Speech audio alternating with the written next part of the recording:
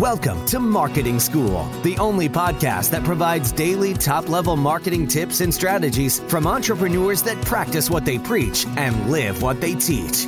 Let's start leveling up your marketing knowledge with your instructors, Neil Patel and Eric Siu. Hey, Marketing School listeners, I have an interesting stat for you. Did you know that Walmart improved their conversion rate by 2% for every second that they improved their load time? In other words, website speed helps with conversions. In addition to that, Google uses it to determine where your site ranks in their index. So the faster your website loads, the higher you'll rank.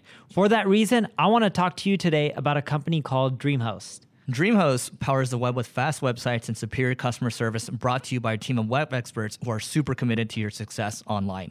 We've worked with them to create a special offer just for Marketing School listeners. All you have to do is go to dreamhost.com/marketingschool to learn more and get your website online today. Welcome to another episode of Marketing School. I'm Eric Siu. And I'm Neil Patel. And today we are going to talk about the best ways to build wealth as a digital marketer. So Neil, how should we break this down? Should we talk about, beginning stages, middle stages, and then kind of when you're a little more advanced? Maybe that's a good way to go about it. Why don't we just talk about the beginning stages and focus on people who are just starting off? Because that is probably the majority of the audience. Oh, we can make this 3 episodes. Boom. All right. You go first. So if you're starting off, the best way to make money as a digital marketer, straight up, is just to do a ton of freelance work.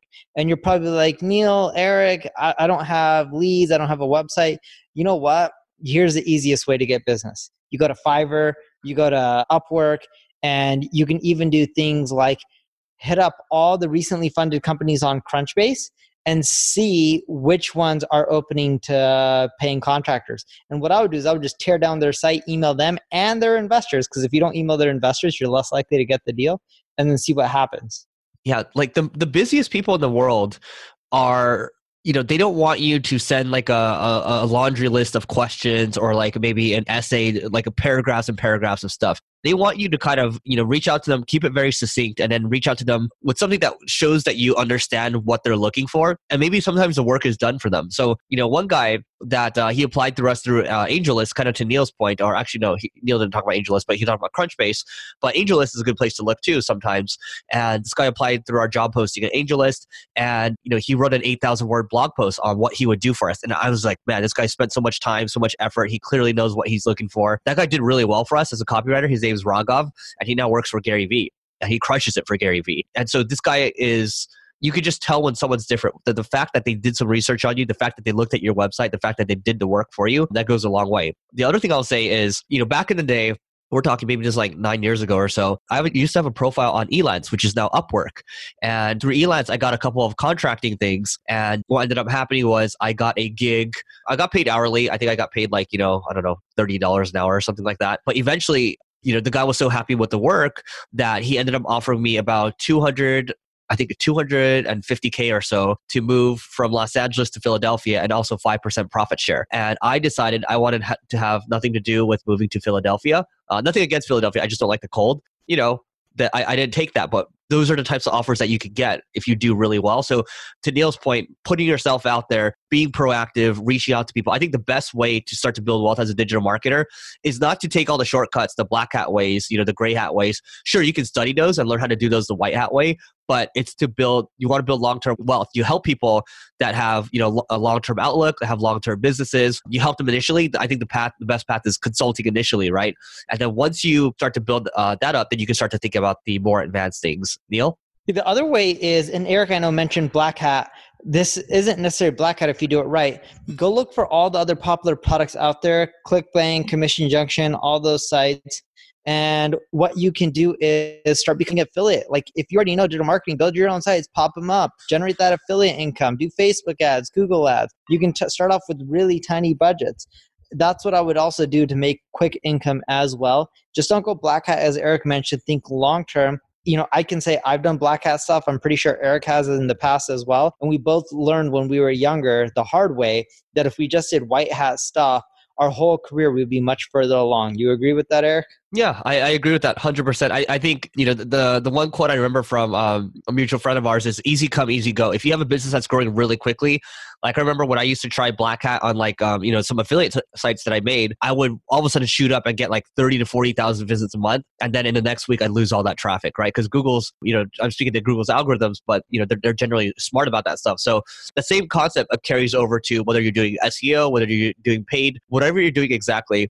You want to think for the long term, right? So I want to go a little deeper on Neil's affiliate thing. So if you are going to do affiliate, I think the thing you want to do before building a product is, especially if you're building a course, is you test it out. You test out someone else's product on ClickBank. So what you have to learn is, how you could get, where you could get the traffic sources from, distribution.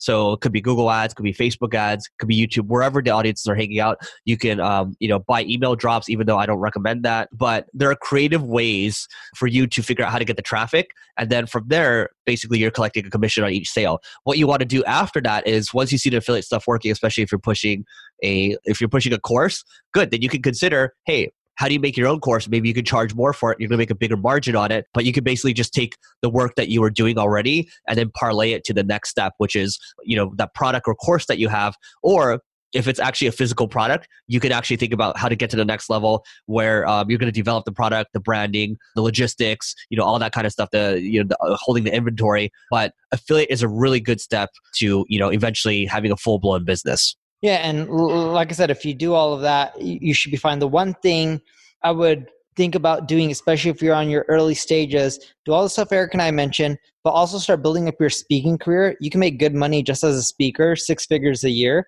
So start off by speaking for free, and that'll help you in the long run. All right, so that is it for today. These are just a couple of things that you can do to start to build wealth as a digital marketer. Remember, look, if you're happy with affiliate sites, if you're happy with consulting, then just continue to do that. But if you want more than that, then there's the next level to play at, right? You can start with consulting first, you could do affiliate, then you could do speaking. Like, there's different levels. Some of them you can do at the same time, even though I recommend focusing. But just know that there's different levels, and then you get to decide where you want to continue to play at. That's totally up to you. And before you go check out marketingschool.io/live, LIVE. Also say hi to Neil's baby in the background. Hi, Emma. And so the Growth Accelerator, that's happening in San Francisco, March 8th through the 10th. And it's unlike any event that you've been to. It's going to help you grow your business. Go to marketingschool.io/live, fill out an application, and we will see you tomorrow. We appreciate you joining us for this session of Marketing School.